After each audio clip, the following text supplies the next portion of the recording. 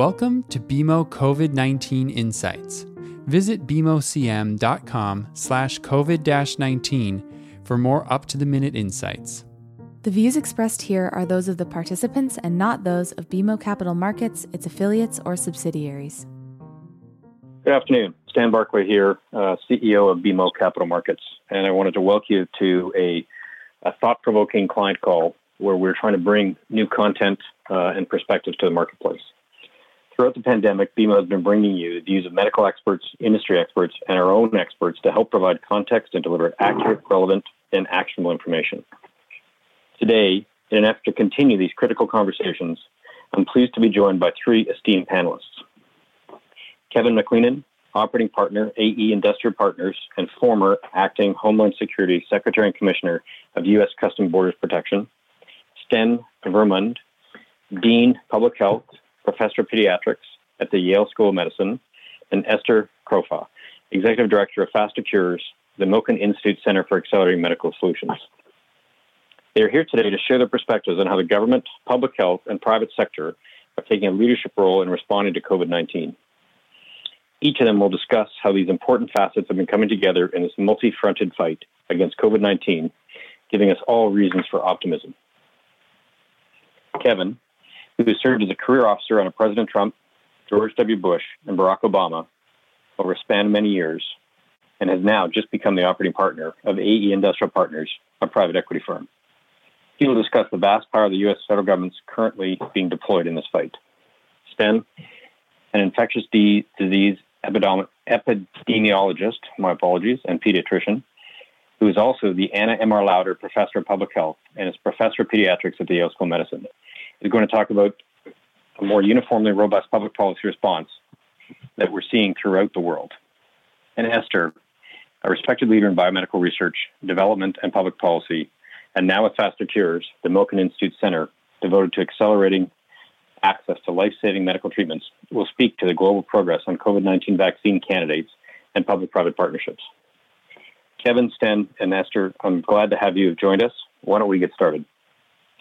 Kevin, I'm going to start with you as we go through this. You've managed DHS through other more localized crisis events. What are the best-in-class federal and state protocols and responses, and what's being levered in this case and in this crisis? Thank you. Good to be with you. So I'd like to just start looking at the big picture here and where we are in this crisis and focus on those best practices that I think are starting to come into play and starting to build some momentum. Back in late March, I identified really around March 22nd as the action point in this crisis. And for me, what that means is the problem is clearly identified. The different forces that are going to mass to address that problem are starting to pull together and work under a consistent approach to addressing the crisis. And that was really the moment when the Federal Emergency Management Agency, or FEMA, was put in charge of rolling out the federal support to the state and local governments in response to this crisis and really augmenting the Health and Human Services and public health authorities' initial efforts. And they faced two major challenges at the outset. One was a matter of scale. As you indicated, Dan, this isn't a hurricane that's affecting 4 states or 5 states at a time. Even that is a massive preparation challenge and creates information flow issues that can be really overwhelming. When you're looking, however, at 50 states, 180 countries plus around the world facing this crisis, that information flow challenge was absolutely immense at the outset of this crisis for all authorities, but especially the federal authorities. The second major challenge they faced was really the federal system, which has inherent strengths for disaster response because it's locally executed, state managed, and federally supported. But at the outset of this crisis, when you're looking at a disease pandemic that's coming from a foreign source into the United States, it really became a challenge of organization at the beginning. But I'm going to articulate why I think it's becoming a strength. So what about those best practices? Well, one, I think, has been some innovation on the supply chain. We've all heard and been very focused on key elements that are critical to our medical professionals fighting this disease, the personal protective equipment, the ventilators that are keeping people alive, and shortages in key areas around the country where we had hotspots, notably and most, and tellingly in New York City. One, the team got together and innovated. This was FEMA professionals, DoD leaders, medical professionals, and private sector companies with the insight about where to get this equipment and how to deliver it more effectively. And you've seen a significant uptick in foreign-sourced equipment delivered to the U.S. via air bridge. A 30-day cycle on the water with sea containers coming from Southeast Asia was not going to meet the challenge. So they've organized 80 flights of key equipment to various hotspots around the country. Second, applying dynamic supply management principles, looking where we had ventilator capacity in the U.S., where we weren't having an outbreak, and being willing and able, and this means the state and locals and hospitals have to contribute, being willing and able to move those ventilators to hotspots. We saw that with the governor of Oregon offering 400 ventilators to New York earlier this week. That dynamic supply management has come into play.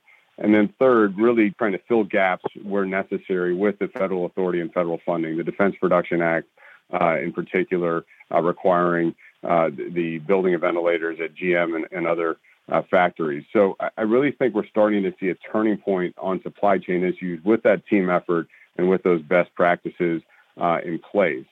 And on that point, I think the federal system is actually going to start to become a strength for us in the next phase. We're looking for guidelines from the White House Coronavirus Task Force as soon as today, giving states the planning protocols for this restart process. It's a very unique situation, and every state is going to have their own specific outbreak criteria. They're going to have their own specific responses. And I think that locally executed, state managed, and federally supported model is actually going to be well suited to this next phase of the crisis.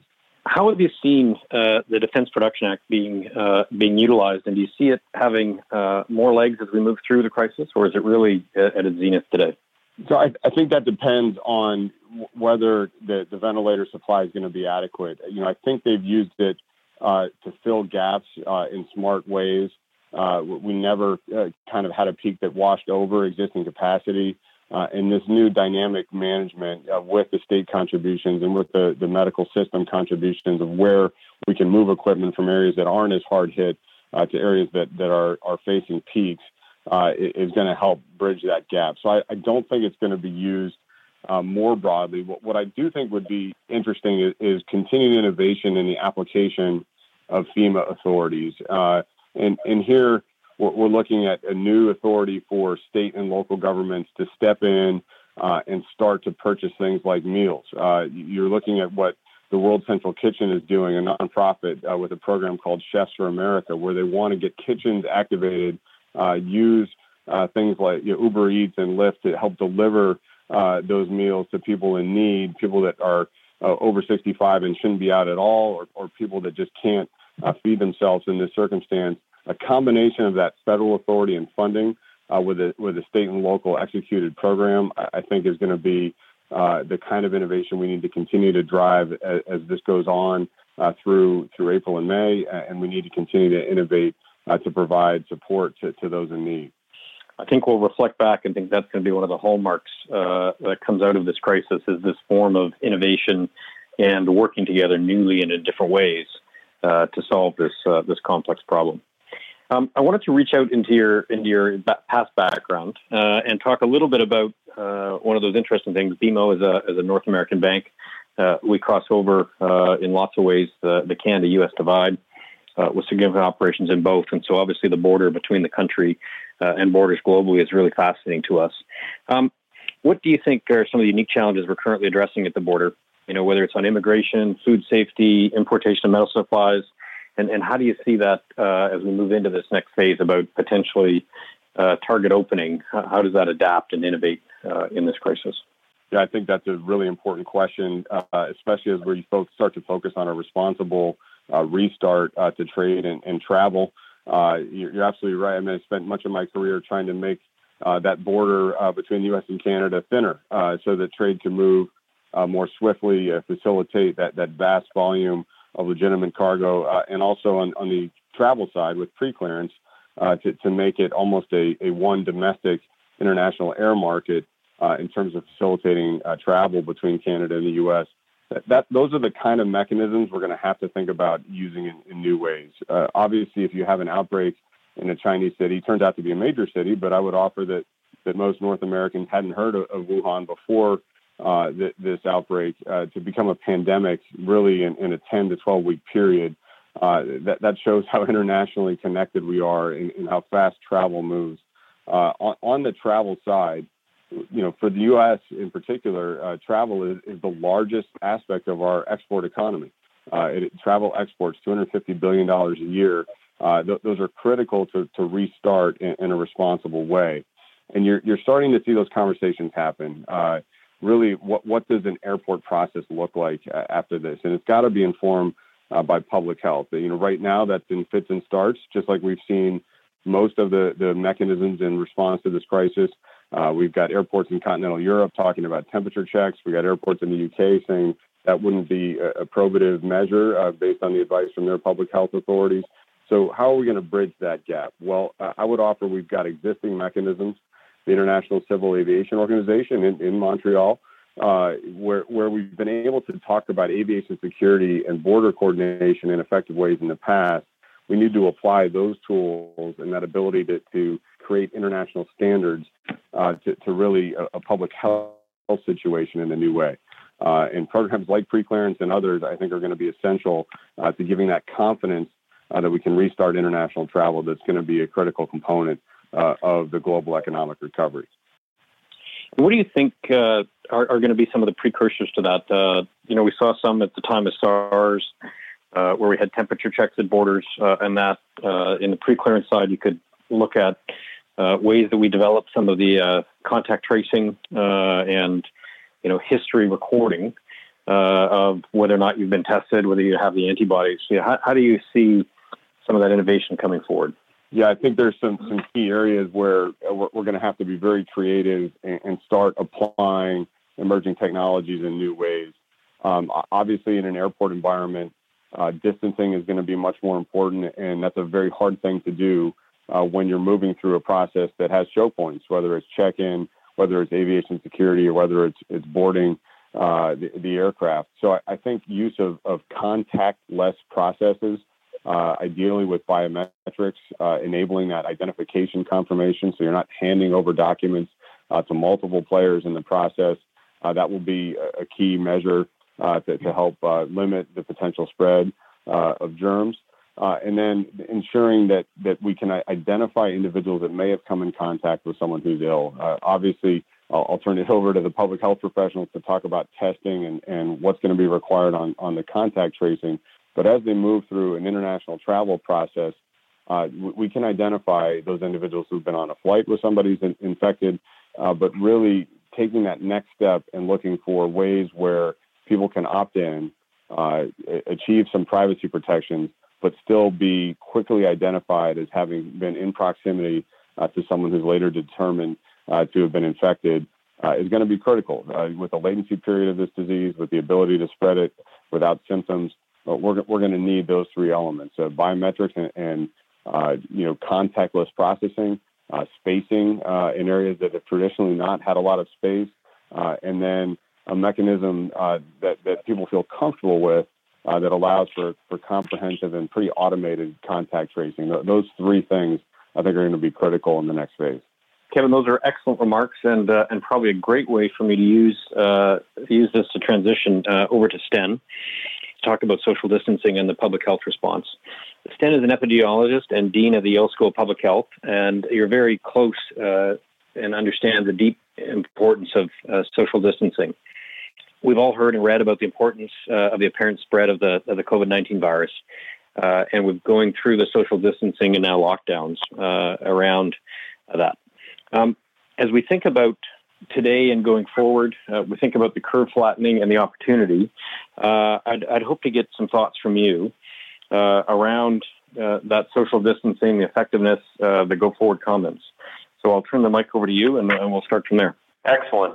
Thank you. I think the first thing I prefer to call it physical distancing because I think it's a better description of what we're actually trying to achieve.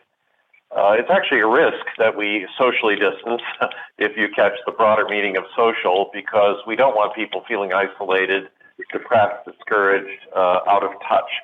So I think when we think about physical distancing, it's been handled quite differently in South Korea and China than it has been in North America. We still have trains many times a day between New Haven and Boston and New York and Washington. We have not been quite as strict in lockdown as they have in Asia, and that probably reflects different sociocultural norms and different traditions.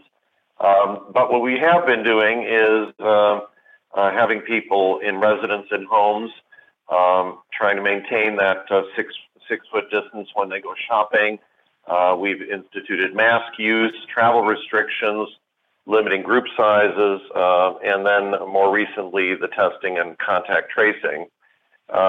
The states of Washington and California were perhaps most aggressive and most successful, having had the first exposure. And for a number of reasons, New York, Louisiana, Michigan had later responses, and they've paid a terrible price as a consequence. I will say, though, that this recent 10-governor coordination effort on how to reopen business, education, travel, et cetera, is a hugely promising turn. And there's another 6-state governors initiative in the Northeast anchored around the greater Philadelphia, New York City, Boston corridor to try to make sure that we coordinate these efforts and try to reopen society in ways that are strategic, much as Kevin alluded to. I would say that the physical distancing and travel restrictions seem to have made the biggest impact. Some mathematical modelers are suggesting that we've reduced the pandemic by about 25% from our travel restrictions, maybe 30% from our physical distancing. Mask use, in theory, could reduce it another 10%. And we were late to mask use, unlike the Asian countries, which were very aggressive. By the way, there's a very strong mask use tradition in Asia due to air pollution in the big cities. So it was very easy to coax folks. And in fact, a lot of people started using masks without being asked to. Contact tracing is limited. Our health departments are not well capacitated in the U.S. compared to our European counterparts. When one looks at what the Scandinavian countries have done, what the national health system in the UK, what the Germans, the Dutch, et cetera, have done, it's far more aggressive. And we've not been generous with our state and local health departments. We used to have vigorous contact tracing environments 30 years ago when we were battling sexually transmitted infections and tuberculosis and HIV with contact tracing, but government cuts have gutted most of these programs in most states. So we're rebuilding that partly through volunteers and partly through new investments in the health department. So I do think that we can do much better going forward. We need to be more attentive to prevention rather than emergency response, because we're going to save money and we're going to save lives if we're more attentive to prevention. We can do better on surge capacity for hospital beds, for ventilator, personal protective equipment, viral testing.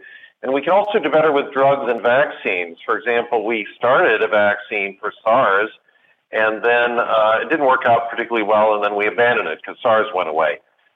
Similarly, we started a vaccine for Ebola back in the Congo epidemic 15 years ago, and then we sort of put it on a shelf for a decade until we had the Liberian outbreak and Sierra Leone and Guinea in 2014. We can be more aggressive and successful in strategic development of vaccines, even though it doesn't look like the highest priority right this minute. But we can make intelligent guesses about the fact that coronaviruses resulted in SARS, in MERS, sure enough now in COVID-19, that pandemic influenza has ravaged the planet in 1918, 1919, then again in 1957, then again in 1968, then again in 2009, with severe mortality around the planet. So I do believe we can do much better going forward and learn from mistakes we've made today. I wanted to go back on your comments here around contact tracing and how important that is as we think about moving forward and opening up the economy and how fast you could see that. being adapted or adopted. I know there's some discussion about Google and Apple collaborating around cell phones. I've heard of some of the metrics that China is now using through cell phones. Do you see that as a hope of optimism as coming, or is it really quite a bit away from what we will have for activation? I do think that the Google-Apple approach, we're working with Harvard School of Public Health and the Broad Institute in Boston on a new self-monitoring sort of instrument. There are many innovations that can emerge from a crisis like this. Some of them can be monetized, others of them will have to be supported by government. And I feel like we can really take advantage of modern technology to do a much better job. One can even have contact tracing being done by robocalls if people don't hang up too quickly. So I do think we can do much better. If we have the tools of widespread antibody testing and antigen testing, we'll do much better with contact tracing because it's more efficient to assess someone for a few days rather than pull them out of society for 2 weeks. And since the incubation period is up to about 3 days, a week at the most, before one gets ill, if one can actually test people who are in quarantine, one can release them from quarantine and get back to work much faster. We can also be much more clever in deployment of our academic and industrial and business environments. Where is the rule that we all have to work 9 to 5 or 8 to 8? Why not use the 24-hour or at least the 18-hour workday to the max? And why not reduce the size of networks and worker cohorts so that if you do have an emergence of virus, you could in fact do contact tracing with a very defined and limited number of people and have a much better handle on that mini outbreak and control it much better because you didn't have it bleed into the other work schedule, the people who work Monday, Wednesday, Friday, the people who work Tuesday, Thursday, Saturday, and they work at home on other days. And there are many clever management strategies that we can use to reduce the size of networks that may be the fuel for ongoing infection. And I think when we start getting back to work, we're going to be exploiting some of these strategies. And we need to have those ready if the coronavirus is a resurgent problem, which it very well may be, because it looks like it may be a little more infectious than influenza. As you all know, we have influenza every single year. So I do believe that innovation in management strategies is going to be an important part. So the business community is going to have to get together with the public health community to work this out. Yeah, and I think it's, if I just gave for people on the phone a little perspective on BMO, we're, in the capital markets division, which I look after, we've gone to effectively 100% work from home from an environment where we would have had less than 5% before the crisis. I think we're finding ourselves to be productive and working smartly and addressing client needs as well as employee needs around this. And I would say for myself, amongst others, it's been an eye-opener for us to think about the way we work in a different way. So your comments, Sten, I think are very much on point to a new opportunity to rethink that work cycle as well. Now, I'd also say with some humor, it feels like I already work an 18-hour day. I don't know that I could actually work a few more hours every day. No, that's true. Could I end with a few interesting statistics?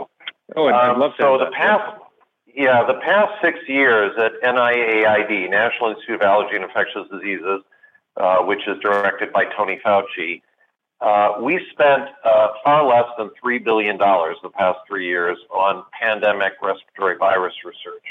But in that same 6-year period, we spent over $13 billion in biodefense research.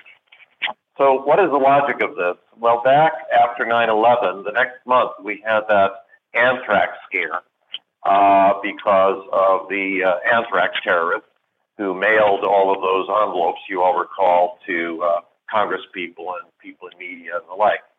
And that galvanized our country to say, well, we need to defend ourselves from rogue scientists coming out of Russia or Iran or North Korea or the U.S. And we've invested massively in biodefense research. But despite the clarion call of articulate scientists as to the risk of respiratory pandemic viral threats, we've substantially underinvested in that area. So I'm dramatizing this for you to show you how emotion plays such a role in things like congressional allocations, and logic plays such a small role. And I think it's time for the business community and the public health community to be much more in touch. Because can anyone think of a more devastating economic blow to the planet Earth other than what's going on right now? And we had this pegged. I did a research effort on pandemic respiratory threats, and I found 300 review articles on this. Not original articles, there are tens of thousands.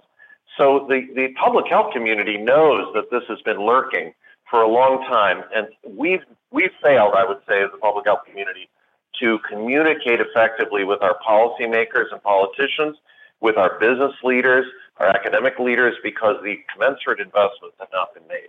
So it's time to do better in the future. Well, and I think one of the things that will come out as the hallmark is this will receive the attention. I think your example there around mobilizing resources and applying them, the hallmark of success in America, success in North America, is our ability to mobilize resources and innovate. And I think we will look back a few years from now and be quite awestruck in the amount of innovation we put around how we handled it, and then also what we put into prevention. So I think your call to that is very timely. It's probably also a great transition, and thank you for that, to move over to Esther. Esther, as we talked earlier, is working and leading the Fast Cures organization, whose mission is to understand how the industry and government are accelerating medical treatment. Esther, welcome. And in response and part of the work to identify solutions, you're actively monitoring various therapies to combat COVID-19 in their process. Can you tell us a little bit about what you're monitoring and the tracking that you're doing and what the priorities are? Absolutely. Thank you so much, Dan, for having me on today, and it was great to hear the earlier discussions. And so as you mentioned, Faster Cures, our mission is to accelerate the development of treatments across a variety of different disease states. And so when we saw all that was happening around the world with the spread of this pandemic, we turned a lot of our attention and focus to what we can do in response to this virus. We established 4 pillars where we are focused. The one that you talked about is tracking. It was really important early on for us to put our arms and legs around, well, what are all the different treatment and vaccine candidates that are being considered for attacking the coronavirus?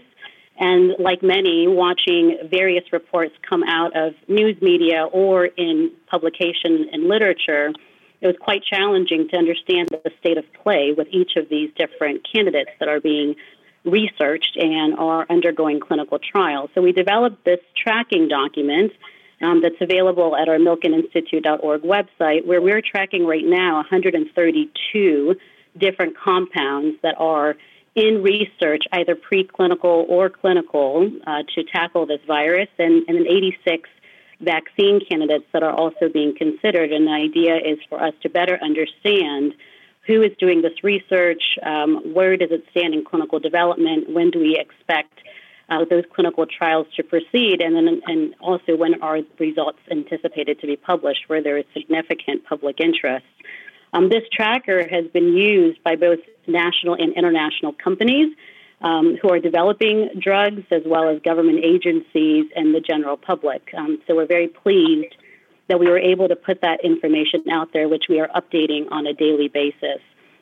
Our second focus then is how do we accelerate the development of either these treatments or these vaccines. And there's a significant amount of effort underway across government agencies, and we have held dozens of calls with NIH, NIAID, FDA, BARDA, which is the Biomedical Advanced Research Development Authority, the VA, CMS, and a number of other private efforts underway, like the Gates Foundation and CEPI, which is a coalition that was developed to track and understand, as well as develop vaccines for emerging infectious diseases. Throughout all of these conversations, what we have been doing is, in fact, making a lot of connections between principal investigators and those who are interested in using their platform technologies to address this virus with appropriate counterparts who can help to really scale up these efforts either through platform studies or through their own clinical trials that are underway. We've also been fortunate to convene our strong advisory group, which is comprised of 3 former FDA commissioners, including Peggy Hamburg, Scott Gottlieb, and Mark McClellan, a number of former pharmaceutical executives, head of Google Health, David Feinberg, and others, who have really helped to inform our work and where there remains gaps and what the opportunities are, in particular policy activities that are still needed in order to mobilize and accelerate all of these wonderful efforts that are happening both in the public space as well as in the private sector space. In addition, a lot of our network are CEOs of major disease foundations, and wanted to just add that into the conversation because, as you can imagine, with those who are most at risk are those who have chronic underlying conditions, diabetes and otherwise, or are immune compromised. And so it's important for us to make sure that their needs are being clearly identified and that the resources that these organizations need to manage their patient population are provided. That third area then leads us into, what sets of policy actions that we need in order to mobilize a coordinated federal response, and we can talk about that in a bit. The final area that we felt was really critical is this conversation around surveillance. How can data and technology create an early warning system for future pandemics? Both future pandemics, but what do we need to put in place in order to emerge from this current pandemic? There's a lot that's underway, as we talked about, with contact tracing and the importance of that.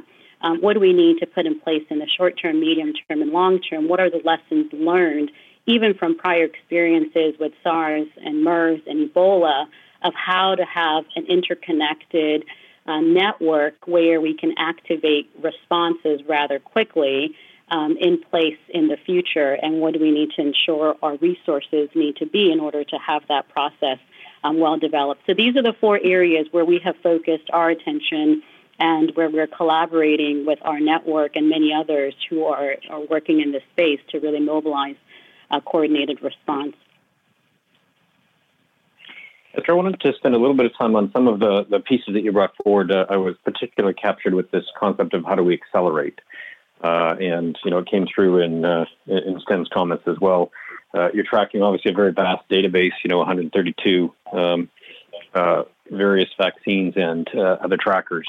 And how do you help accelerate? How do you help prioritize? How do you help float to the top the ones that you'd like to see more attention spent on? Yes, well, the clinical development process is well established, and one of the things that we need to make sure to do is, knowing that we want a quick response, we do want to follow the right scientific process so that a treatment or vaccine that arises from all of these different studies are what is proven to be effective. So there is a phased approach in conducting clinical studies. One of the things that we have been doing, particularly in making these connections to the appropriate study arms and sponsors, is identifying compounds that have either completed a phase 1 or a phase 2 study where safety profile has been well defined and understood, either from a previous study and or because that medicine has been FDA approved for prior indication. That's from our efforts, but of course there are many other efforts underway that are looking across libraries. I would point to the Gates Foundation Accelerator Program, which is focused on scanning libraries of compounds to identify what drugs can be repurposed, with the priority being on those that have already been FDA approved that can be quickly accelerated in their study for the coronavirus. As we're tracking these potential treatments, they fall really under a few broad categories. Antibodies, that's where you've heard probably a lot of attention in the news media about the opportunity for therapies that can elicit an immune response, either plasma that's been recovered from convalescent patients. Those are patients who've had the coronavirus and they've now healed or recovered and have developed antibodies that could be used for patients who need treatment, or creating a synthetic version of that. An example is the work that Regeneron is doing with creating synthetic antibodies in mice that can also be a good therapy, and there's some studies underway with other compounds that are focused on the inflammatory response, which is really what's happening in the lungs, where you have your immune response that is overly aggressive in targeting the virus. And in essence, what patients are suffering from is that overactive immune response. And so identifying therapies that can target either ARDS, which is the acute respiratory distress syndrome, or a cytokine release syndrome. Those are other options like Actemra. There are a number of antivirals that are being considered as well, like remdesivir that you've probably heard a lot about in the news, that's being studied by Gilead, which was a therapy that was considered for Ebola and studied for MERS and SARS. Did not go through FDA approval, but has a known safety profile, and that is being studied through clinical trial as well as used for compassionate use. So there are efforts underway. We are doing what we can to help make sure that those that are the most promising are rising to the top.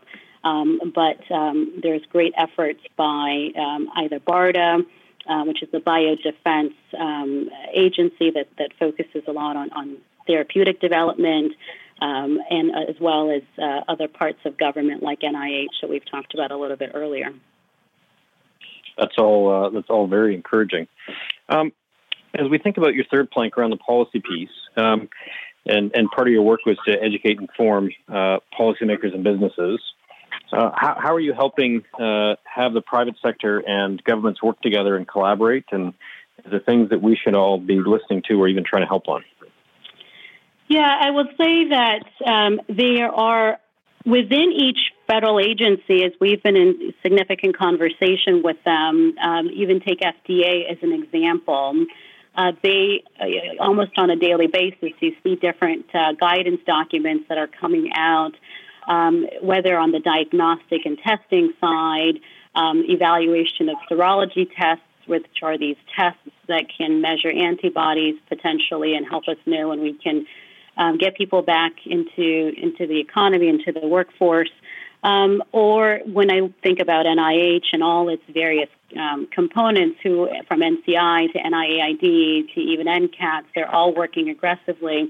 What I observe is that there are a number of efforts underway within these federal agencies and all of their respective centers, but there is a great need for overall coordination, right, so that we understand where the status of each of these efforts are within BARDA, within FDA, within NIH, that we have either task forces below the White House task force that are coordinating these efforts and can help us track where are we with all of these different component efforts that are underway. So it can be a little bit noisy. It's very encouraging. We're heartened to see all of the different efforts, but it can be a bit noisy in terms of deciphering where do we stand, who's working on what, and how do we mobilize further activity and action. From the private sector perspective, likewise, we're seeing a lot of effort there as well.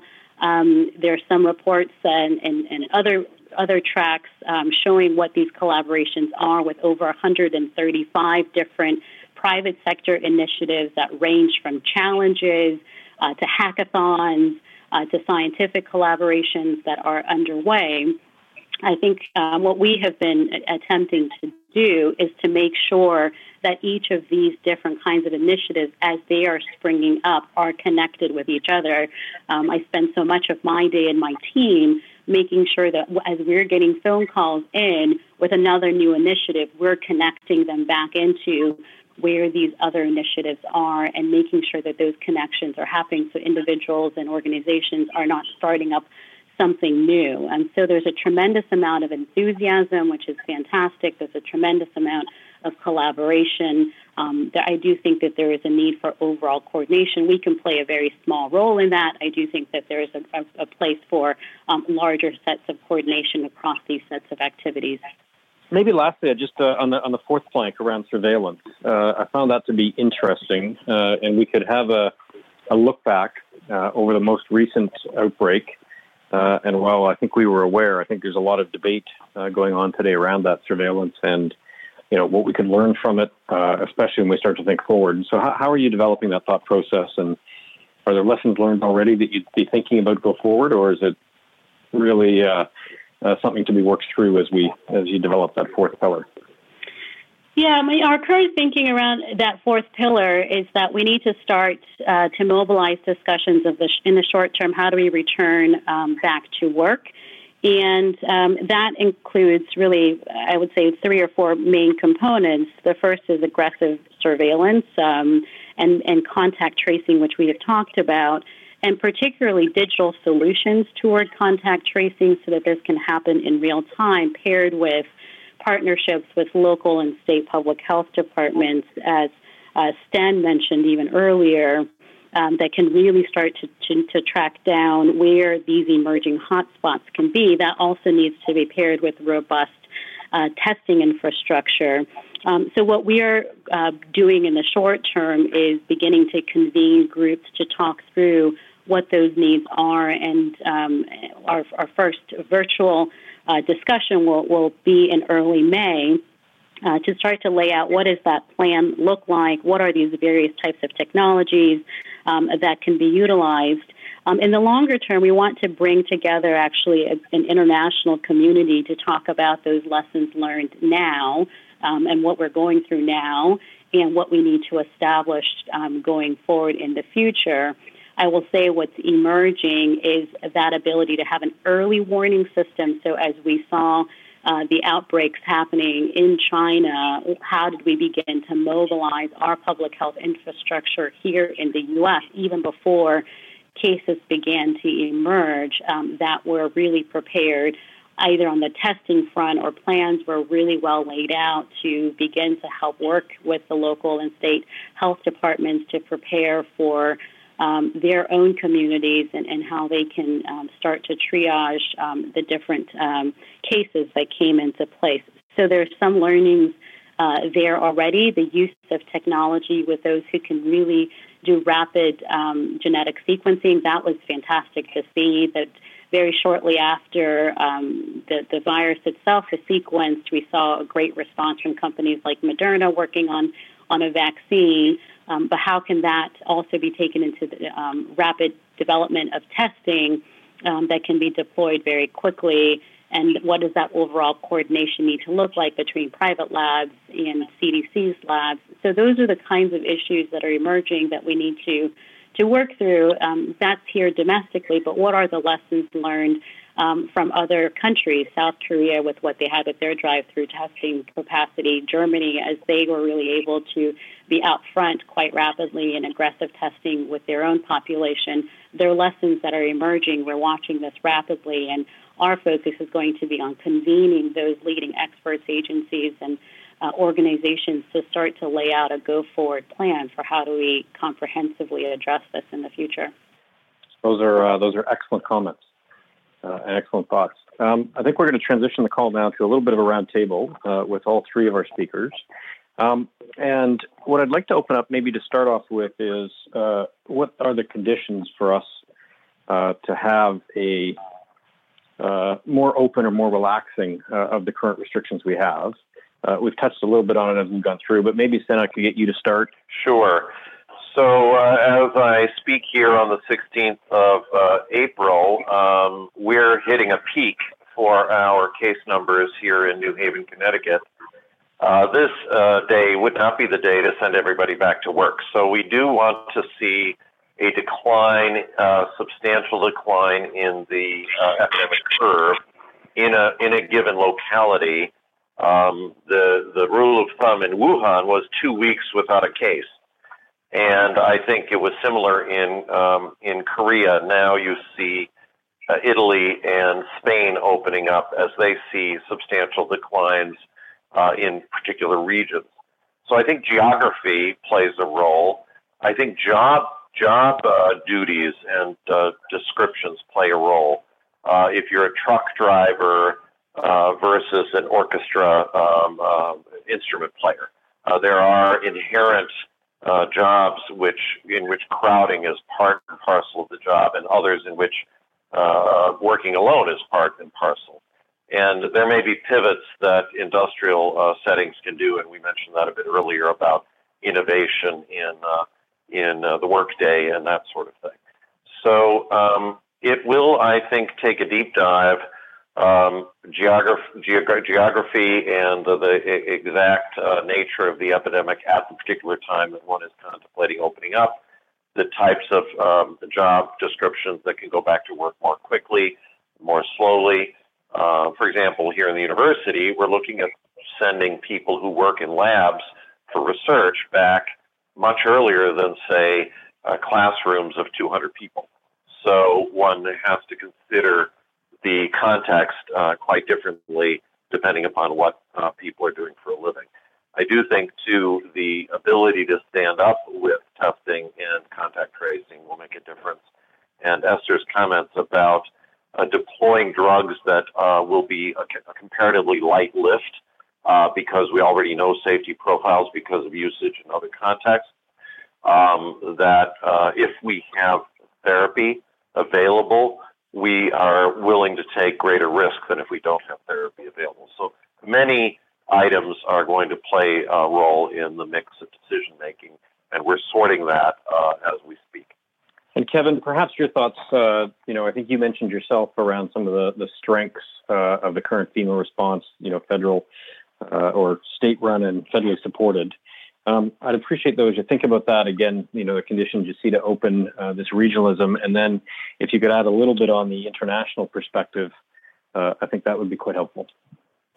Sure. Yeah, and I don't want to echo too much of what Stan and Esther pointed out just on the criticality of testing, both types, whether somebody's infected or whether they've developed antibodies to allowing the restart to happen. But that point on the state managed and locally executed aspects of the response, I mean, the situations are just so different. The density of New York City versus the spread and relative isolation in the Great Plains, the population centers, and so forth. I do think we're going to need tailoring that's based on those localized conditions and that feedback loop. How does the White House guidelines that are coming out today, informed by CDC and NIH and Dr. Fauci, how are they going to be applied by the states, and what does that feedback loop look like? If you can kind of stay out of the fray of the cable news nightly, kind of with governors raising concerns and the White House responding, and really focus on the base guidelines and what's needed to implement them. I think if that dialogue can stay programmatic and operational, we can really see some positive developments in the next phase. And we've got to hold our horses. I mean, there's a lot of impatience to get back to some semblance of normal. But I think the conversation here has really outlined that normal might look different. And I think we've been learning different ways to work in this process as well. But I do think that travel and that international side is going to be a very interesting set of developments. How do we do that responsibly as it's so critical to the global economy? How do we do it with new technologies and new processes, but also do it very quickly with standards that are internationally recognized? That's going to be a stark challenge, but I think an achievable one if we leverage the existing mechanisms in creative ways. Well, and I think, Alex, when I think about the trust issues that come with that, crossing borders is going to be an interesting one. I like the idea you talked about with standards, but it will get back to the same conversation you've all recently emphasized, whether it's consistent testing, known ability to trace, But the interconnectedness of the world is one of its great strengths. But around this has to be one of its biggest challenges as we start to move forward and make sure that we reintegrate and rehab things like global trade and global movement of people. Out of business we look after is critical to be able to operate on a global basis, and we're learning new ways to do it virtually than we had before. But the physical movement of goods and services and people is important to where we're going to develop. As I think about coming down to the end of the call, why don't we go through maybe a couple of comments from each of you on what was one of the biggest takeaways or learnings that you had, and one of the things that gave you the most hope as you look forward. And maybe Esther, I'll start with you for that. I will say one of the biggest takeaways I've had as we've been very closely involved in monitoring all the various efforts is one of the comments I made earlier, which is this tremendous amount of response from the public and private sector to address this virus. I think about the biotech companies that are emerging to use their platforms rapidly, the large pharmaceutical companies that are really leveraging their expertise and their technologies to address this virus. And it's been done in rapid form from the perspective of what is best for public health and the greater good. You don't see the focus being on competition, but rather on collaboration. I mean, that's just fantastic to see. Just as recently as 2 days ago, seeing the joint announcement between GSK and Sanofi to collaborate in the development of a vaccine. I mean, that's unprecedented to see two major competitors come together to using their resources to mobilize toward a vaccine is quite incredible. So that gives me a lot of hope, and we see a tremendous amount of activity that's underway. Given all of that, I do think that we will likely get to treatment in the short term, not the months-long effort it will take to develop a vaccine, which is essentially what we all need, but that we will likely see a treatment in the next 4 to 6 months that will give us as a society more confidence to be able to go back into the workforce, knowing that if you're experiencing severe illness, there could be a treatment that will help mitigate the worst outcomes. So that's fantastic sets of efforts. And even on the vaccine development front, we're seeing development in rapid form, seeing that Moderna first to human trial in record time, over just under 60 days or so after they had sequenced the virus was incredible to see. So a lot underway, a lot of promise, I would say. So that's been my biggest takeaway is just a huge amount of activity underway to help us solve for this crisis. That's great. Sten. So let me highlight two things that maybe people don't think as much about. First of all, Esther's been articulate on the public-private partnerships that are going to be needed here. It's not necessarily good business to invest in something that might happen. And one will not have necessarily a market for a particular drug or particular vaccine if something might happen.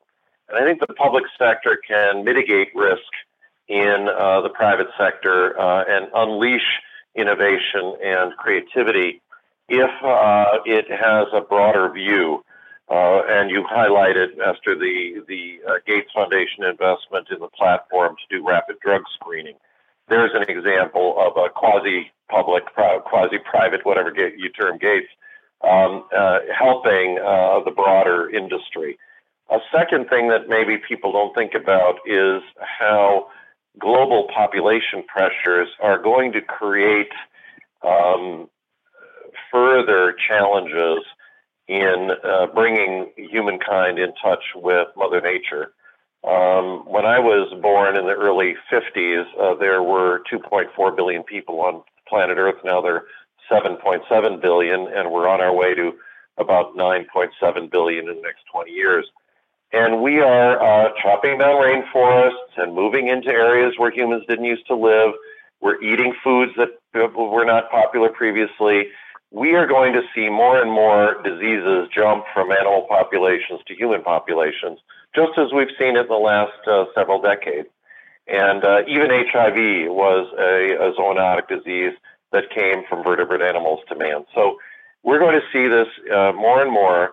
And until we get a handle on our climate challenges, our population challenges, our species diversity challenges, I think we're going to see more and more of these diseases leap into humankind. That's a cold dose for optimism, but understood. And I think if I summarize some of what you heard on the call, is the amount of people getting around and putting this higher up the priority list, as you said, I think is great. So, Kevin, why don't you bring us home? What were your big observations, and what gives you reason for hope? Yeah, I guess I'm going to echo Stan's first and just cite three real quick in terms of takeaways. One, as someone who joined government to respond to the 9/11 attacks and had been academically focused on that threat since the mid-'90s in the rise of Al Qaeda and Bin Laden's threats and warnings. There's a lot of similarities to the fact that we knew that this was a threat. Personally participated in 3 or 4 major pandemic exercises during my federal career. We knew it would be challenging, but to Sten's point, there's thousands of scholarly articles that said this is coming, and yet we still weren't ready. There was that failure of imagination that we had on the terrorism front in terms of the scale of the preparedness required, and I think that's a takeaway that we need to really internalize and respond to it as we look back at the origins of the crisis and the mistakes and successes of the early response. But on the more optimistic front, 2 things. One, I was worried about the capacity of a federalism system to respond to this. Thinking about DoD level challenges, going back to World War II, where you had 30,000 people within months serving under General George Marshall and the Defense Production Board, the War Production Board, and how could we do that with dozens of people operating in a supply chain task force out of FEMA? Or thinking about the information flow and knowing how many thousands of professionals with good data support it requires to really understand that level of information flow, and how quickly the FEMA team, with support from agencies across government, with private sector engagement, with the Department of Defense involvement, we're able to bend that curve, not just the curve we worry about on the public health side, but the information and response curves by repurposing existing mechanisms in innovative ways. That I think is extraordinarily encouraging.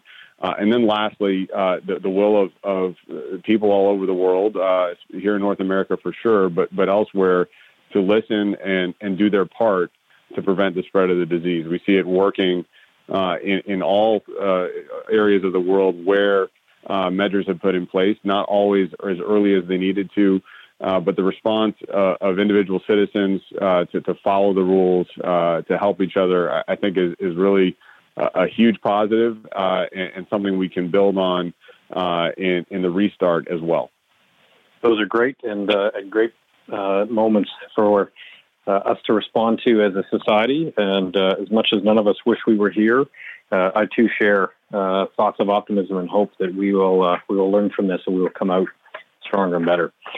We're at time. Let me first say to Kevin, Esther, and Stan, thank you very much for your insights and your contribution to this dialogue. We very much appreciate you helping us at BMO bring forward thought leadership on these topics in this time. And to all those that are listening, thank you. Be safe, be healthy, and we'll be in contact, I'm sure, soon. Thanks, everyone. Our pleasure. Thank you. Thanks for listening. You can subscribe to this podcast on Apple Podcasts, Spotify, or your favorite podcast app. For more insights, visit bmocm.com/COVID-19. This podcast has been prepared with the assistance of employees of Bank of Montreal, BMO Nesbitt Burns Inc., and BMO Capital Markets Corporation, together, BMO. Notwithstanding the foregoing, this podcast should not be construed as an offer or the solicitation of an offer to sell or to buy or subscribe for any particular product or services, including, without limitation, any commodities, securities, or other financial instruments. We are not soliciting any specific action based on this podcast. It is for the general information of our clients. It does not constitute a recommendation or a suggestion that any investment or strategy referenced herein may be suitable for you. It does not take into account the particular investment objectives, financial conditions, or needs of individual clients. Nothing in this podcast constitutes investment, legal, accounting, or tax advice, or a representation that any investment or strategy is suitable or appropriate to your unique circumstances, or otherwise constitutes an opinion or a recommendation to you. BMO is not providing advice regarding the value or advisability of trading in commodity interests, including futures contracts and commodity options or any other activity which would cause BMO or any of its affiliates to be considered a commodity trading advisor under the U.S. Commodity Exchange Act. BMO is not undertaking to act as a swap advisor to you or in your best interests, and you, to the extent applicable, will rely solely on advice from your qualified independent representative in making hedging or trading decisions. This podcast is not to be relied upon in substitution for the exercise of independent judgment. You should conduct your own independent analysis of the matters referred to herein, together with your qualified independent representative, if applicable. BMO assumes no responsibility for verification of the information in this podcast. No representation or warranty is made as to the accuracy or completeness of such information, and BMO accepts no liability whatsoever for any loss arising from any use of or reliance on this podcast. BMO assumes no obligation to correct or update this podcast. This podcast does not contain all information that may be required to evaluate any transaction or matter, and information may be available to BMO and or its affiliates that is not reflected herein. BMO and its affiliates may have positions, long or short, and affect transactions or make markets in securities mentioned herein, or provide advice or loans to, or participate in the underwriting or restructuring of the obligations of issuers and companies mentioned herein. Moreover, BMO's trading desks may have acted on the basis of the information in this podcast. For full legal disclosure, please visit bmocm.com/legal. To access our full disclosures for equity research reports, please visit researchglobalzero.bmocapitalmarkets.com/public-disclosure/.